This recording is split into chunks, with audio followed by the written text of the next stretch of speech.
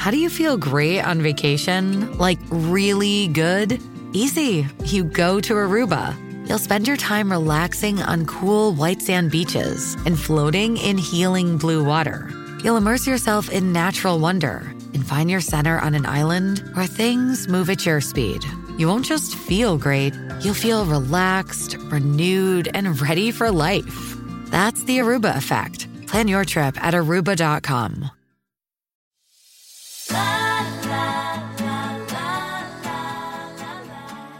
Welcome to What She Said. I'm your host, Candace Sampson. It's hard to believe that we still move the clocks back and forth in 2023, but here we are sticking with the status quo and doing it again. Welcome to shorter days for the next few months, but you know what they say, if you can't beat them, join them. So personally, I use this time to embrace nesting and pull out my big fuzzy blankets and light candles throughout the house. But I want to know how you deal with the dark. I'm looking for your input over on the What She Said Talk Facebook page today, so hop on over after today's show and share your best tips with everyone. Perhaps if we put our heads together, we'll just slide right by the seasonal depression this year. But first, here's what's coming up in today's show. In light of the recent tragic shooting in Sault Ste. Marie, where intimate partner violence escalated to a horrifying conclusion, I am joined by Paulette Senior, CEO and President of the Canadian Women's Foundation, to move beyond thoughts and prayers to discuss real solutions and actions needed to address the widespread problem of intimate partner violence in Canada. New material out of Hollywood is pretty slim right now, so thankfully we have Anne Brodie on the case, finding the best entertainment she can to keep us amused while we're snuggled under our big blankets. This week we take a look at The Hands That Bind, which explores intense relationships between families and neighbors and comes to the conclusion that farming may no longer be a worthwhile way to live. Plus, we chat about two documentaries that will blow your mind, Beyond Utopia and Anything for Fame. In partnership with Kal Tire, we're diving into a topic that's top of mind for many Canadians as we transition from fall to winter, ensuring our vehicles are winter ready. With snowy conditions just around the corner, if not already here in some parts of Canada, it's essential to be prepared, especially when it comes to our cars. Joining me today is a familiar voice. Tiffany Woodley, a specialist from Kal Tire, joins me to share some invaluable tips to ensure our cars are equipped this season and we're safe on the roads. Over the next few weeks, I aim to draw your attention to great Canadian companies that have amazing products and give back in a really meaningful way. Today, I'm joined by Jordan Britton from Warm Social Coats. As the cold weather approaches, we're reminded of the importance of staying warm and cozy, but for many, a warm winter coat is out of reach. Jordan's company is doing incredible work to ensure that everyone has access to warm clothing, no matter their financial situation. Finally, being proactive about managing our anxiety is the name of the game anymore, but knowing what to try can be overwhelming. I'm joined by Sharon DeVellis, who routinely gives different health trends a try to assess if they really work. Today, Sharon joins me to discuss cold water plunges, Wim Hof breathing, and floating, so we can find out if these practices are worth incorporating into our routines. So whether you're seeking solutions to societal issues, the best in entertainment, or practical winter readiness tips, What She Said has got you covered this week. Tune in and join the conversation right here on Blast the Radio.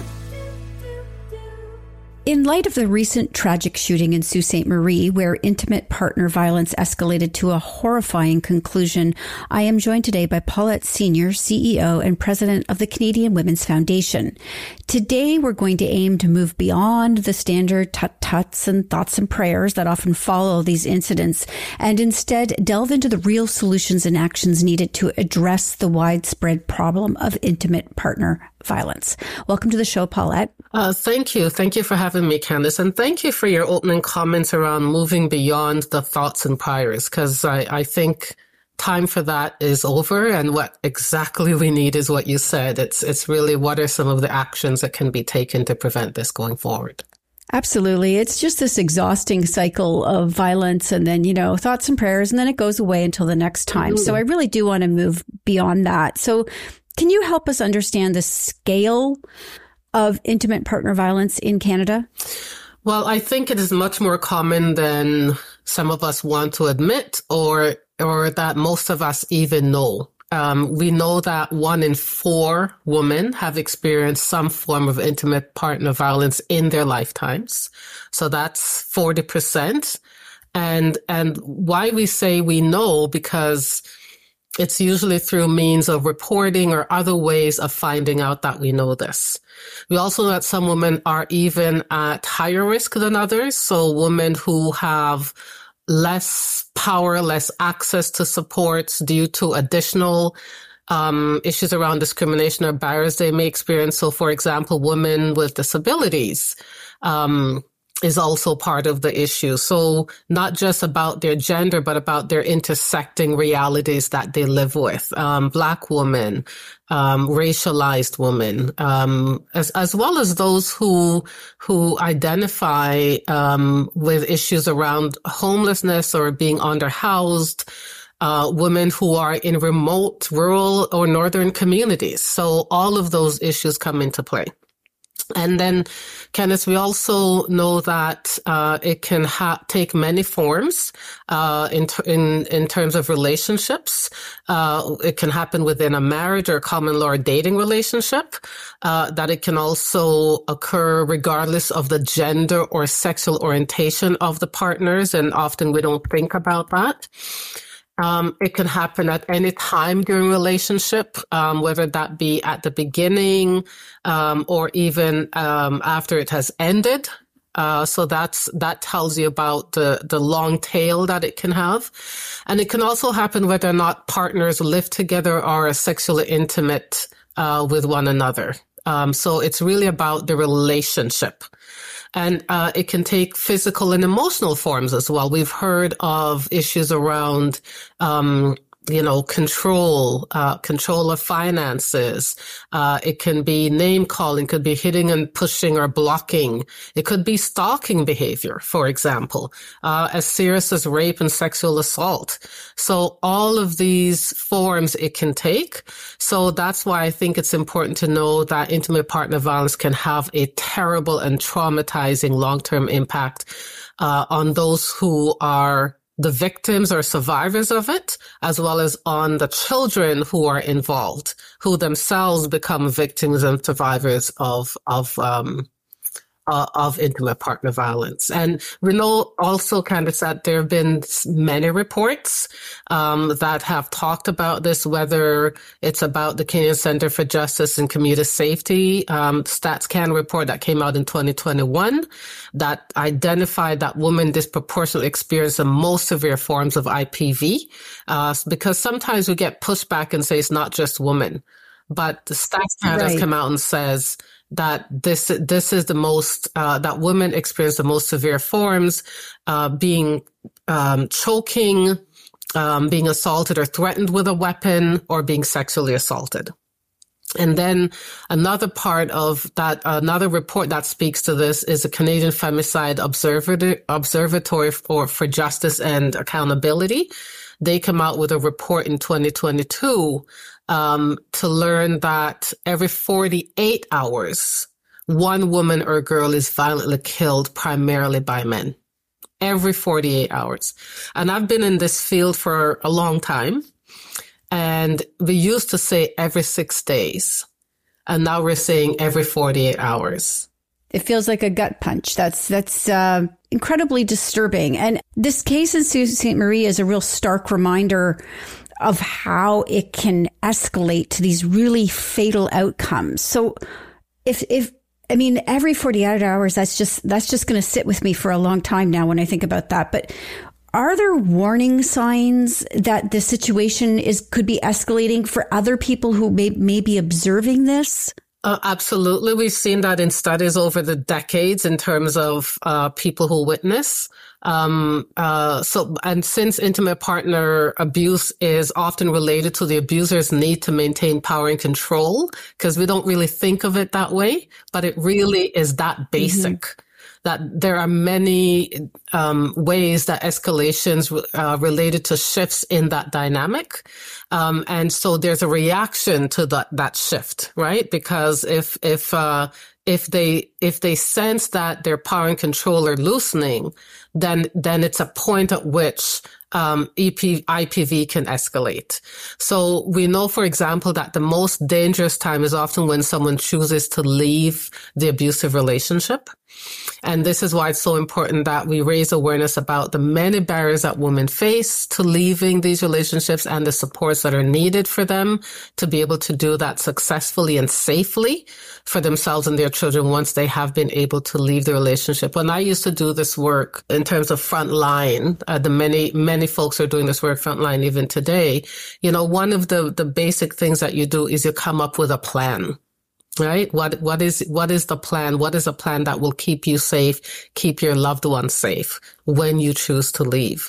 And that's a very important point, because then, that's when, as you talk about, others being pulled into this becomes part of the problem. And that's why we have to support the entire life cycle of those who are moving out of violence. We have to create a whole ecosystem for their safety and for their independence, as well as for their success after all of this.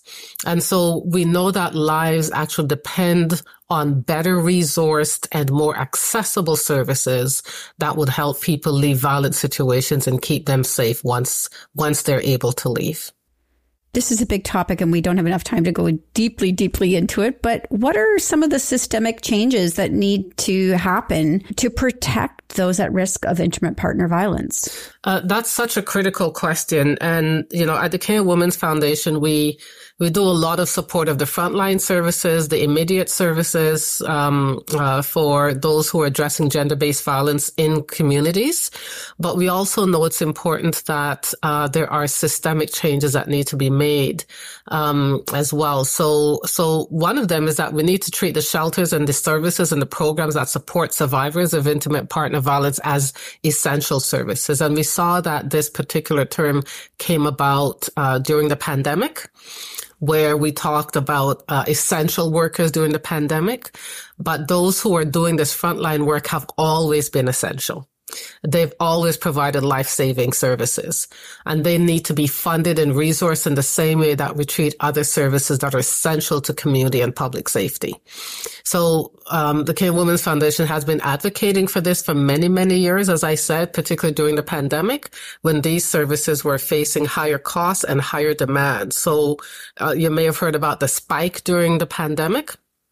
And so one of the immediate responses by these really responsive shelters was to look at not just how they could keep women safe during that time, because spacing, of course, in a shelter becomes even more critical during the pandemic, but also where else can they actually support women to stay? And so quite a few of them looked at issues around and worked to support women in hotels and other spaces where they know they'd be safe. So we also need to continue supporting policy efforts like the National Action Plan Gender-Based Violence and ensure that it's being rolled out inclusively and effectively, and that all of these responses need to be resourced. Okay, we're going to take a quick commercial break, and then we'll be right back with Paulette Senior from the Canadian Women's Foundation to discuss this very real problem of intimate partner violence. CareToKnow.ca is a free resource where Canadians receive the latest health information, updates on new and existing treatments, and advice from Canadian doctors via email. After enrolling at CareToKnow.ca, you'll receive accurate and reliable information from trusted Canadian medical experts delivered directly to your inbox. Members can also access the website for information on a variety of health-related topics. Through resources like vodcasts, podcasts, and live webinars, Canadian experts discuss how to manage a number of medical conditions and provide the latest knowledge and advice to help you make informed decisions about your family's health with your own healthcare provider. To sign up and start learning more about the health matters that impact you most, enroll in CareToKnow.ca today.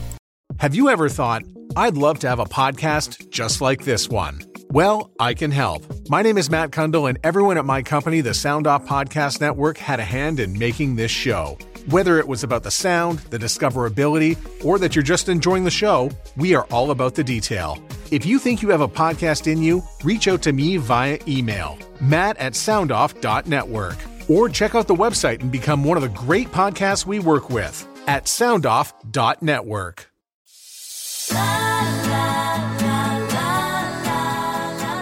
Okay, we're back with Paulette Senior from the Canadian Women's Foundation. We're discussing intimate partner violence. And Pauline, is there a role that communities and individuals can play in preventing intimate partner violence and supporting survivors? Absolutely. And I think it's been the fear for a very long time because on a couple levels. One is that we've seen these issues, and particularly intimate partner violence, occur in a society where it's been an issue for the home. It's been private. It's been something you don't talk about. It's been something that you are hush-hush about. And we've been calling for that particular way of responding to be demolished, really, and to be able to shift the culture around gender-based violence from one of stigma and silence to one that is about safety and support. And that's the cultural shift I think that we need to have. And so one of the things that we did during the pandemic, continue to do now, of course, the one-handed signal that we created during the pandemic, the signal for help, was a critical one, I think, for in many circumstances when folks found themselves at home, some of whom who were at risk were at greater risk because of being bound with their abusers 24/7, for example. So the signal for help was really a one-handed gesture that we created that silently indicates someone would like to be checked in on safely. And we launched that in April of 2020 in response to the spike that we saw. And we know it's being, went viral, it's being used all over the world in ways that people deem it necessary. But also we move from that to talking about the signal for help responder, right? So because a lot of folks will see someone being abused, will hear it and don't know what to do. So what we did was really look at helping people to know what to do when they see this happening. And we also do surveys, right? So we know that 2/3 of us in Canada know a woman who has experienced some form of abuse, but we also know that most of us are not confident. In fact, only 1 in 6 of us in Canada are confident we know what to do. So that's a problem because it creates a gap. So we don't want people to wait for them, to somehow magically become confident. We want folks to be able to learn what are some of the things you need to do. And so if you see the signal, we know a signal is only as good as folks who know how to use it. So when you see it, what do you do? Well, that's what the signalresponder.ca work is about, to encourage people to log on, to get free learning resources. And there's also a downloadable guide and online course to help people know what to do. And so far, since we launched it, we've had about 60,000 people sign up to take the course, which incredible. Is exactly that. It is incredible. I'm very inspired by that. And so it's tools like these and others that are really helping to let the person who is facing abuse take the lead. It's not about you taking over from them. It's empowering them to be able to direct you as to what is it that they need and when. And some may wish to just talk, for example, and some may wish to know of the local support services in their community. Not all want the authorities to get involved, and not all are able to leave the abusive situation at that exact moment. So there's a critical role that we all can play in being supportive, playing that supportive role by following the guidance of the learning resources which we provide. So being supportive, and providing sort of a stigma-free communication, I think goes a long way, as well as helpful local resources and services that can be provided throughout the country. So I encourage folks to go to signalresponder.ca to learn more and what actions that they can take. And my last question for you then is we talk about these things whenever there's a tragic incident like what happened in Sault Ste. Marie, and it's all over the place. It's a big focus. What can we do, though, to bring this to the forefront all the time so that we're addressing it before it happens? And that's at the top of our discussion. I talked about the importance of prevention, because we find that we don't necessarily focus there as much as we should. And it is so important. And there are things that we can do that have long-term impacts. So for example, you can never doubt the power of education.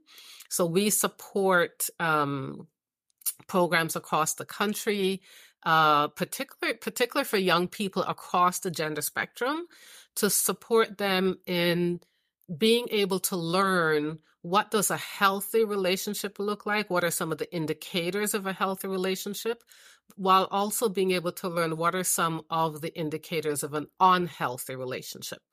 Right? Yeah. So for them to be able to spot it, so they understand, when something could actually go wrong, and understand issues around power and control and coerciveness. These are really good indicators that something could go off the rails, and that they need to be able to choose powerfully about the kind of relationships that they're entering into. And it's not just about romantic relationships, it's about all relationships, so being able to, for them to be educated about that, and for this kind of education to be with them for life, so that they're doing that. But we also need to implement the ongoing recommendations, whether from the StatsCan report that I talk about, from the report that was done much earlier this year regarding homicides and femicides, the Eva Renfrew counter report that we were able to support the legal experts to participate in, and the consultations that happened around that. Declaring that this is an epidemic is one of those critical pieces that need to happen. We know that it's happening in various municipalities and provinces around the country. Ontario is yet to get there. In fact, they declined to do that. And I think that is a lost opportunity and could possibly be causing lives. And so if they're able to declare that this is an epidemic, it can then marshal funding that will support intervention prevention services and make sure that decision makers are responding to it in the right way. There is no lack of information. There's no lack of recommendations about what to do from experts who've been doing this work, whether it's shelters, crisis lines, healthy relationships programs, like I mentioned, that we all know what's needed. And it's not just for the short term. It needs to be, as I said, so a cultural shift in terms of the stigma and eliminating that stigma and looking to a cultural shift in terms of safety and support. Paulette, I really don't like the circumstances that you've joined me today, but I am always glad when you're here. You share great information. Women can find out more. Where can they go? We encourage them to go to our website, CanadianWoman.org. To learn more and to find out about how they can access services. There are shelters right across this country that can do that. I would also recommend Women's Shelters Canada is also another organization under which most of the shelters exist and can be located. But please, if folks need more information, just reach out to us at CanadianWoman.org, and we'll be able to direct you to services within your community. All right, wonderful. Thank you so much for joining me today, Paulette. Thank you for having me, Candace. It's appreciated.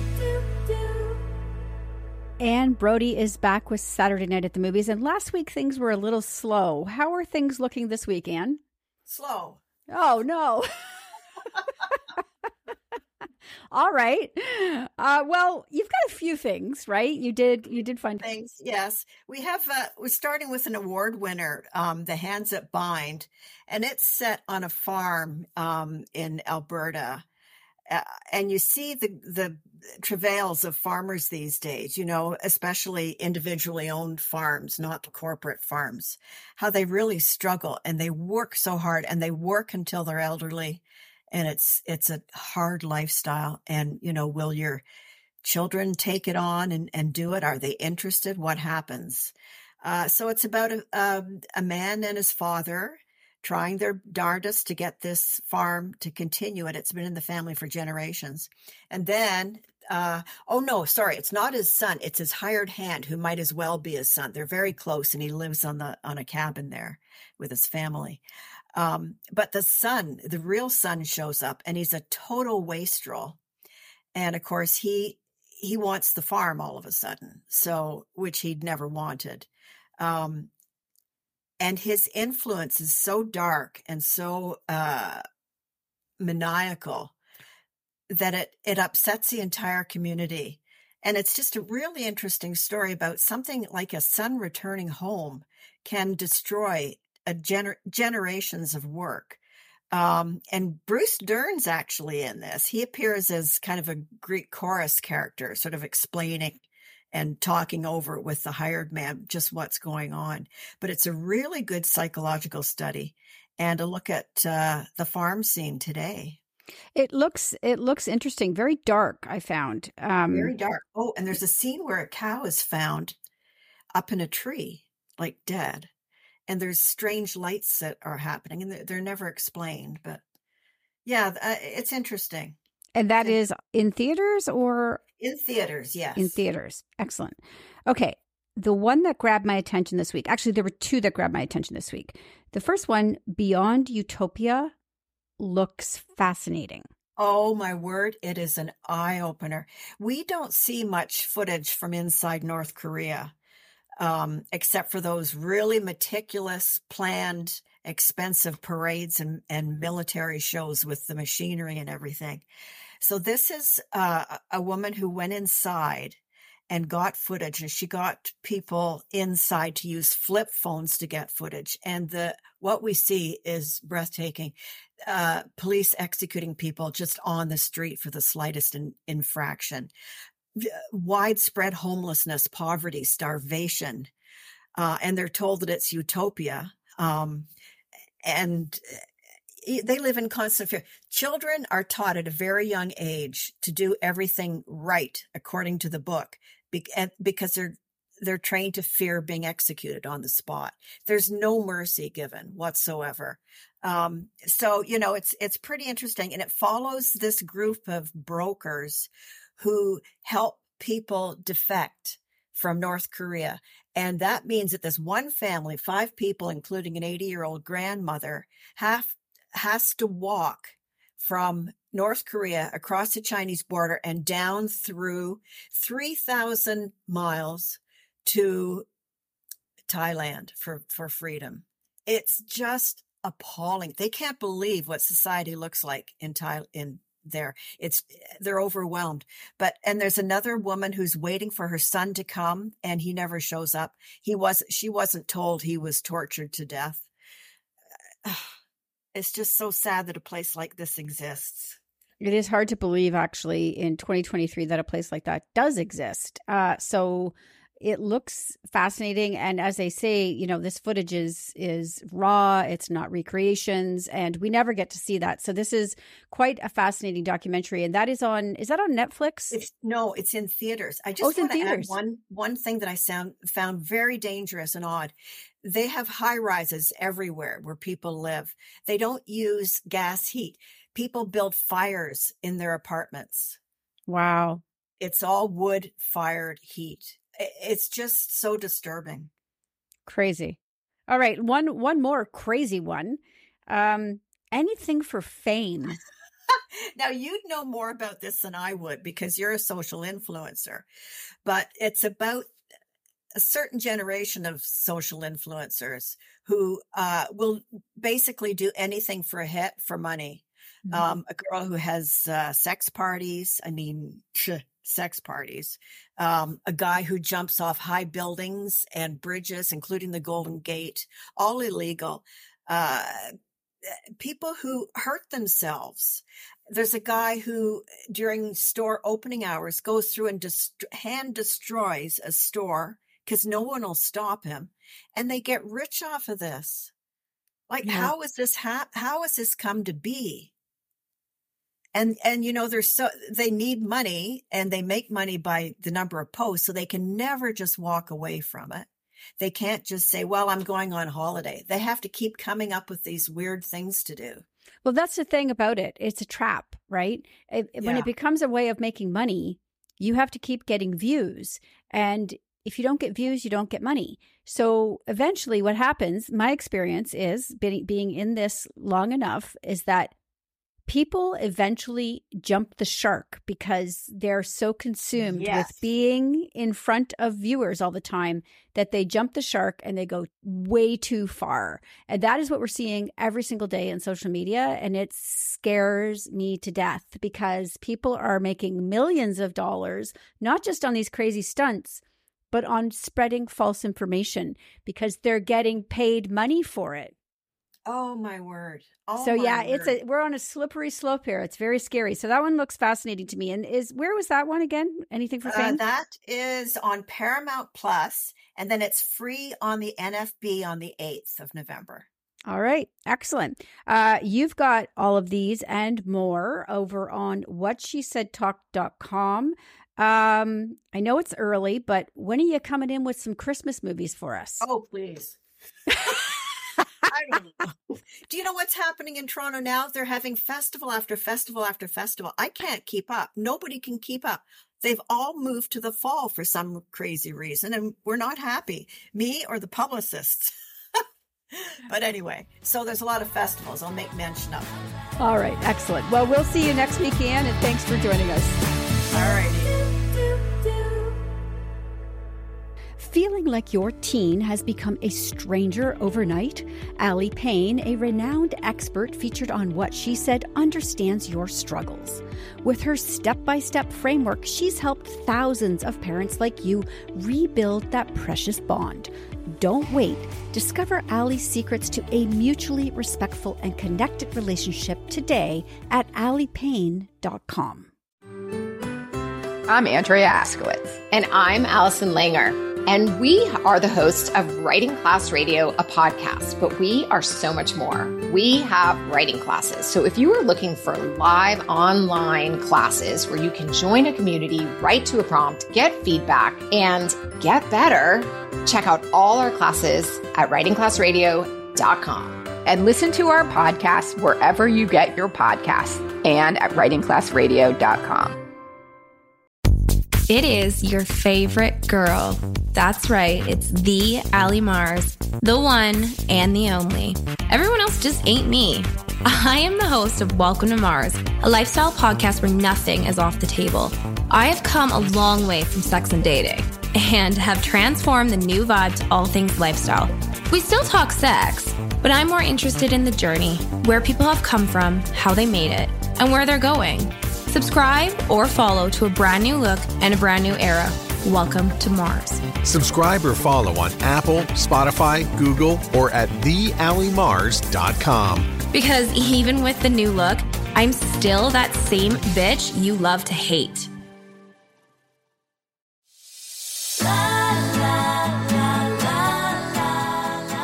In partnership with Cal Tire, we're diving into a topic that's top of mind for many Canadians as we transition from fall to winter, ensuring our vehicles are winter ready. With the colder months just around the corner, it's essential to be prepared, especially when it comes to our cars. Joining me today is a familiar face, Tiffany Moyer, a specialist from Cal Tire, who's here to share some invaluable tips to ensure our cars are equipped for the season and we're safe on the roads. Welcome back, Tiffany. Thanks for having me again. So what are the immediate steps drivers should take to ensure their vehicles are prepared for what's to come? Yeah, so as we're starting to put our patio furniture away, pulling out our jackets and boots, we also want to be making sure that our vehicles are ready for winter. We know that vehicles these days are equipped with so many fantastic safety features, but if those tires that are touching the road don't have good tread or running at the proper pressure, or your vehicle doesn't have a good overall health, it doesn't allow those safety systems to operate at 100%. And we've talked about the 7C switch a lot when it comes to winter driving, but it's always good to revisit it. And I feel too a little bit because people might think if they put their winter tires on too early, it's not good for your tires or the car either. So can you explain what the 7C switch is? So every year we see people waiting for snowfall until they're ready to switch those tires out. But we want to make sure that people are really aware at 7 degrees is when those winter tires will start to outperform your all seasons. The reason being is those winter tires are made up of more of a natural rubber compound that allows them to stay flexible when your temperatures start to drop. We've talked about the hockey puck analogy being in Canada, and those all seasons that have more synthetic rubber compound, they start to harden a lot faster on you, and they're not flexible in gripping the road like they should. And I think something too that is really worth revisiting, and I think we should educate people every year on this, is that there is a very big difference between winter tires and all-season tires. So can you explain the difference? To help drivers better understand the difference between an all-season tire is really that we should put it out there that in Canada, it's more of a 3-season tire.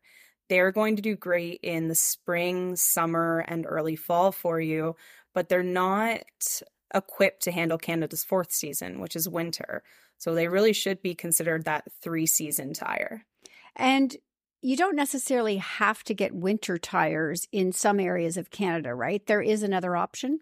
There is. You can run something that they call an all-weather tire, which meets all of the requirements for a winter tire. It's stamped the same way a winter tire is with that Tri-Peak Mountain Snowflake, and that compound will stay flexible as that temperature starts to drop.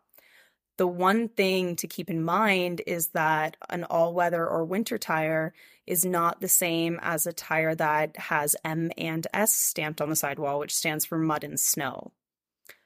A mud and snow tire, it means that there is a 30% void of tread to gap ratio. So that tire does a good job of expelling slush and snow, but that compound still starts to harden at that 7-degree mark. Okay, so let's just go back and just clarify this for 1 second. So some tires will have a Tri-Peak Mountain Snowflake symbol, and some will have an M&S symbol, right? Yes. Okay, and we're looking for which one? For your winter tire, for that tire that's going to stay flexible, grip the road, and give you that improved handling, you want the Tri-Peak Mountain Snowflake, which is also called a severe service emblem. All right, excellent. So let's talk about windshield wipers. I know your tires, but wipers are just as important and something that a lot of people are going to overlook, I think. So how does the summer affect our wipers, and what signs should we be looking for to know it's time to replace them? So if you're starting to see some streaking, hearing some of those squeaks or those stutterings as it's gliding across your windshield, and it's not clearing your windshield, or it starts to feel like it's leaving a film, you're going to be due to replace your wiper blades. There's a couple of reasons why. It's a really thin rubber barrier that's touching your windshield and trying to get rid of everything that's obstructing your view. And after trying to get bugs off your windshield all summer and being exposed to those high heats and the UV rays on your windshield all summer, you want a nice fresh rubber compound that's going to be able to flex and grip your windshield as it moves across it.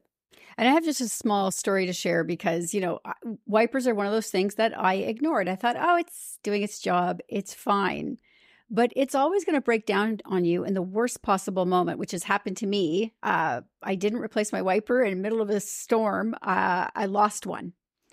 Not exactly the best thing to happen. So you do want to pay attention to what your wipers are doing for sure. And let's talk about brakes. Obviously, vitally, vitally important. So how often should drivers get their brakes checked, especially as we're heading into winter? So if the wheels are coming off your vehicle, it's a great idea to just have your service providers say, hey, can you take a look at my brakes while you've got my wheels off? It never hurts to have them inspected. If you are someone that's running one set of tires, definitely at least a yearly inspection, or when you're having your tires rotated, get those brakes checked as well. And I'm assuming, I know Cal Tire does this, of course, but I'm assuming just for everybody's safety, you can do this pretty much anywhere, is have people check the brakes, right? Yeah, absolutely. And they can take a look at the pad life. Generally, brand new pads will have about 10 millimeters and then wear from there. And you also want to make sure that they are well lubricated and not rusty to make sure they're working properly and they're not sticking. All right. So as important as it is to get our cars ready, it's also important to get ourselves ready. So any tips for drivers to sort of pull in those habits that may be a little rusty? Yeah. Make sure you're giving yourself some extra time. Make sure your vehicle's in good condition for you. If you are someone that runs that tire year round and you set your tire pressures when it was 30 degrees out, it's a great idea to stop in, have your tire pressures checked now that temperature has started to drop, because that will affect the air pressure in your tire. And don't forget about that space, right? Give yourself lots and lots of space. Did you say that? Yes. I can't remember, but you did. Yeah, the space is important. I mean, every winter that first storm hits and we see it time and time again, people just hitting people ahead of them because they have not given themselves enough space to stop. So really important to remember. It's better for the health of your vehicle too. You have time to react to those potholes that are on the road, and you're not potentially damaging your alignment or suspension as well. Not so much just avoiding collisions, but also it's better for the overall safety and health of your vehicle. And I don't want to freak people out before we end this, but we were talking before we started recording, and you said that you had 40 appointments tomorrow to deal with. So now is the time. When should people be booking these visits? So where we are, we're starting to see lows of that 4 degrees right now, highs of 10. Especially if you're somebody that maybe works from home or only drives in and around the city, you could start installing your tires now. It's not going to damage them. And once you know your schedule, it's always best to call your local shop, whoever you get in, book your appointment ahead of time. Because we all know that once that snow flies, you're going to be waiting for 2 to 3 weeks to get in for that appointment. And it's better to already have that set, even if it's not for a month from now. Absolutely. Don't wait for the snow, right? Correct. Be proactive. Don't be surprised. All right. Excellent. Tiffany, thank you again for joining me with this very timely reminder. Every year, it's important to just let people know we get a little rusty over the summer and we get a little complacent, I think. So good reminder. Thank you for joining me. Where can people find out more and, book their appointment with Cal Tire? So you can either go online to caltire.com, you can book all your services there, or call into the closest location. We'd be glad to help you out over the phone. If you're not sure if your winter tires are good for another season, stop in and see us. We can come right out into the parking lot and let you know if you're safe or if you're potentially looking at purchasing a new set of tires. All right, incredible. Thank you so much for joining me. Have a good day. I'm Jeff Woods, and I'm shining a light on music and the rock stars who make it. He just was one of those people, he stood out. He was a magic guy. He really was a magic guy. We all have faults. He had the same amount of faults as we all had. This was before Led Zeppelin. Robert was full on. I mean, he was Led Zeppelin without the band behind him. He had the hair, the jeans, the whole thing, and he was amazing. The Records and Rockstars podcast, heard around the world and yours to hear wherever you get podcasts. All the episodes from jeffwoodsradio.com.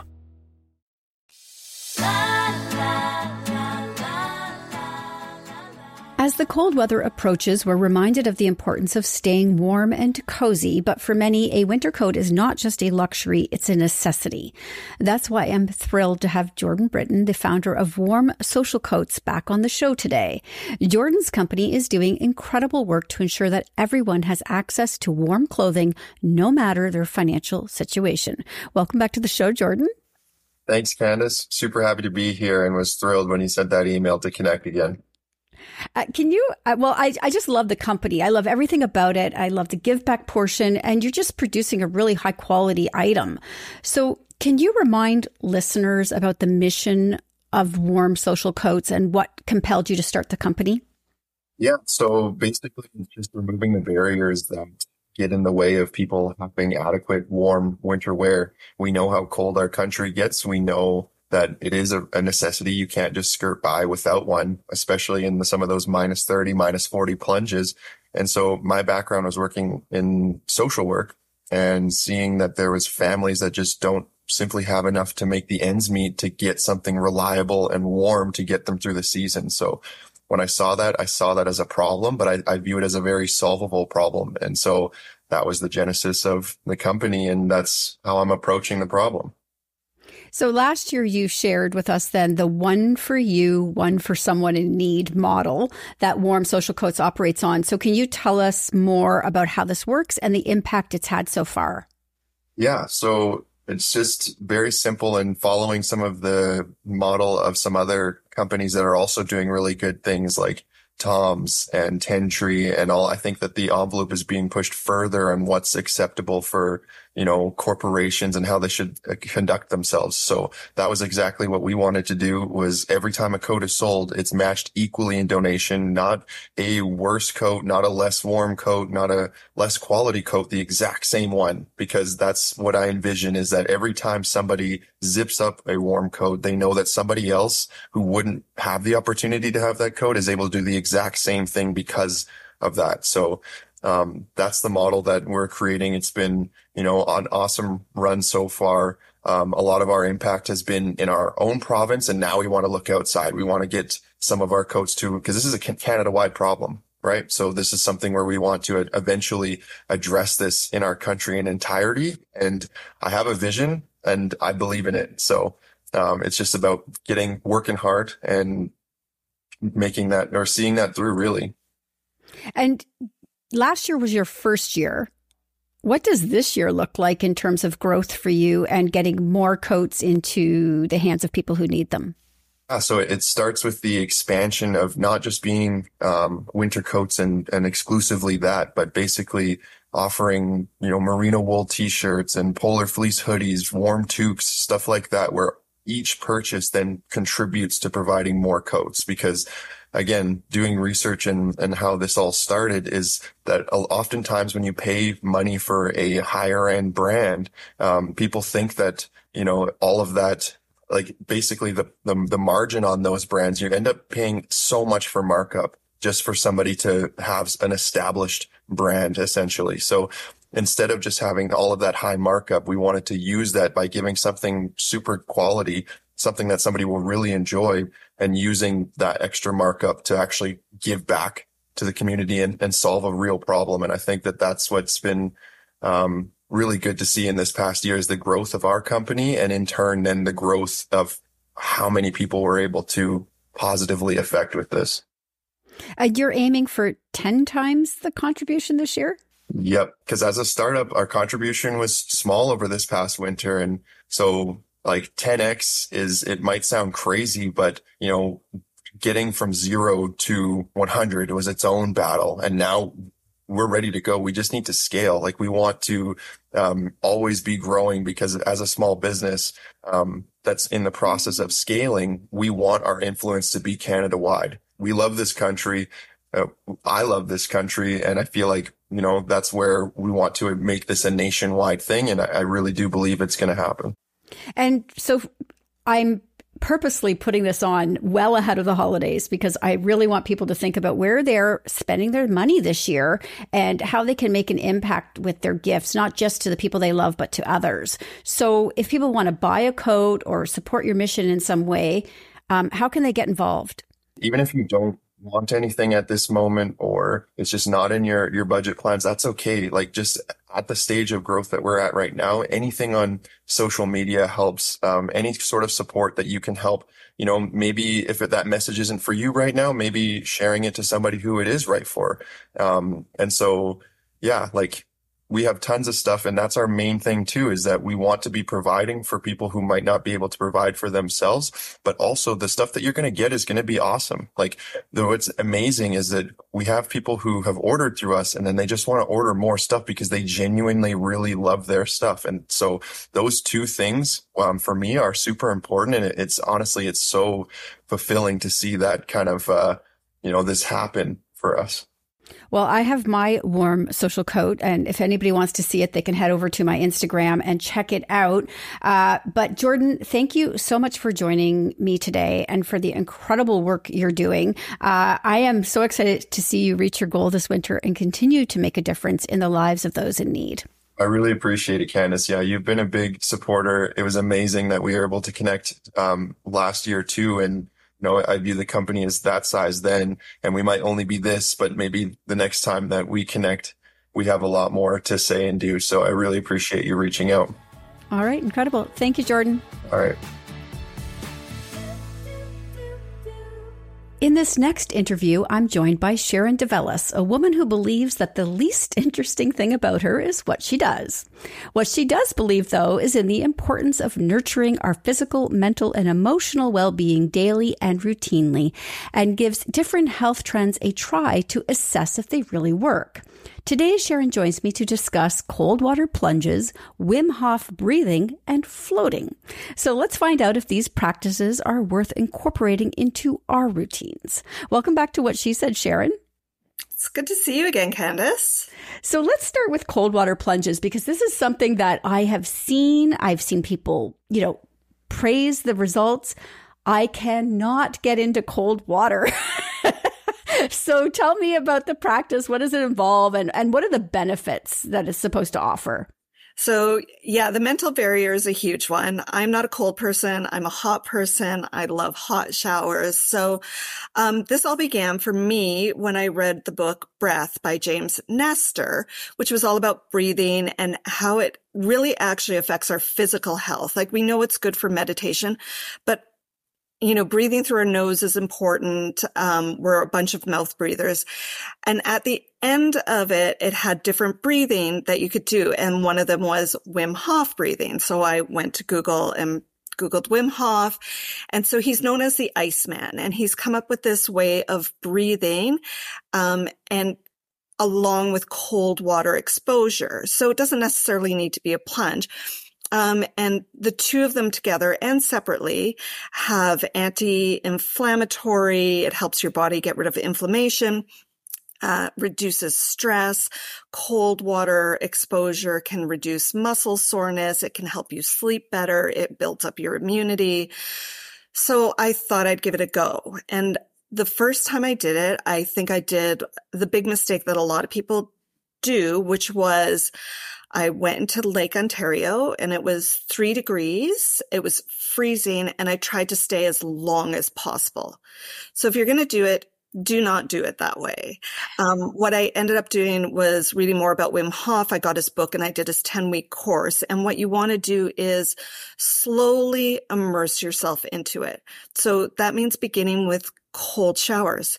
That's great. Everyone can do that. It's free. And you take your regular shower and then you turn it to cold. It doesn't even have to be all the way cold. Right. Just 20 seconds. And then slowly build up over time. Like, you wouldn't go to the gym one day and be like, I'm going to deadlift 500 pounds. Yet right. Here we are being like, oh, I'm just going to dive into this freezing cold lake. I did get an ice plunge tub, which I use throughout the spring and fall. And then in the summer and winter, I've been doing cold showers. And so are you doing this daily? Have you maintained this consistently since you started? So completely honest, when I first did the Wim Hof course, I did it daily for 10 weeks. And then throughout the summer, because we're back and forth going up north to our place and stuff, not as much. And then now I'm back into it again because I'm back into a regular routine. Not doing it, I did notice it had a huge effect on my sleep. And interestingly enough, prior to this interview, I went to look up Wim Hof breathing, not realizing it was connected to the cold plunges. Yes. So do you ever practice the breathing without the cold plunge? Because I just kind of tried it off a YouTube video and it was, I have to say, very relaxing. Yeah, I do it every single day. It takes me about 12 minutes. It's part of my morning routine. And if I do miss a day for whatever reason, I completely notice it. I notice it in my stress levels and I notice it in my sleep. It's such an easy thing to do and to incorporate into your daily life. All right. Well, we only have a couple of minutes left, and I want to talk about this last one because it's the most recent one you've tried, growing trend, floating. So tell me about that. I love that. It is a growing trend to speak in the mainstream, but people have been doing like trips to the Dead Sea for thousands of years, right? And floating there. So now it's just becoming mainstream. Floating quickly, it's sensory deprivation. You are in a tank with about 10 inches of water, lots of Epsom salts in it, so you're very buoyant. There is no light. The temperature of the water is your body temperature, so eventually you're kind of like, where does my body end and the water begin? I did it for 90 minutes. I was very scared because I can't even read for 90 minutes, how I'm going to be in my head for 90 minutes. It went by incredibly quick. You're kind of in that half awake, half asleep dream state. It's called theta brainwaves. Very good for creativity. Also helps to reduce stress. I felt afterwards like I had an hour-long massage because you're so relaxed. Your muscles are just like, you're just floating. So you're very loosey-goosey after you leave. Your body absorbs magnesium the best through your skin. So if you have a magnesium deficiency like I did, it's a great way to get your magnesium. And I've seen this similar at, like Nordic Spa. They have a great big Cala pool. But this one you're talking about, are you in a tank alone? You're in a tank alone. It's a cabin, but if you're claustrophobic, it's very big. It's like about the size of a 4-person sauna. You have 6 feet above your head. And the place I was at, they have a blue light that you can keep on the entire so you're not in the dark. In the dark, right. That would be my fear. It would be the claustrophobia would get to me. Yes. So Sharon, thank you so much for joining me to just sort of shed a light on these. We only have 6 minutes for this interview. So you're going to write a post and share it on whatshesaidtalk.com that goes a little deeper into these and shares some really great resources and books for people because heaven knows we need to bring our stress levels down in a big way. Way down. All right. Thank you so much for joining me today, Sharon. Have a good day. That's it for What She Said this week. Stay up to date with my newsletter by signing up at whatshesaidtalk.com and be sure to follow on social at What She Said Talk on Facebook, Instagram, and Twitter for videos of these interviews and more. You can also catch me on TikTok at Candace Said. Finally, be sure to subscribe to What She Said with Candace Sampson wherever you listen to podcasts to catch past episodes and extended interviews. I'll be back next week with more What She Said.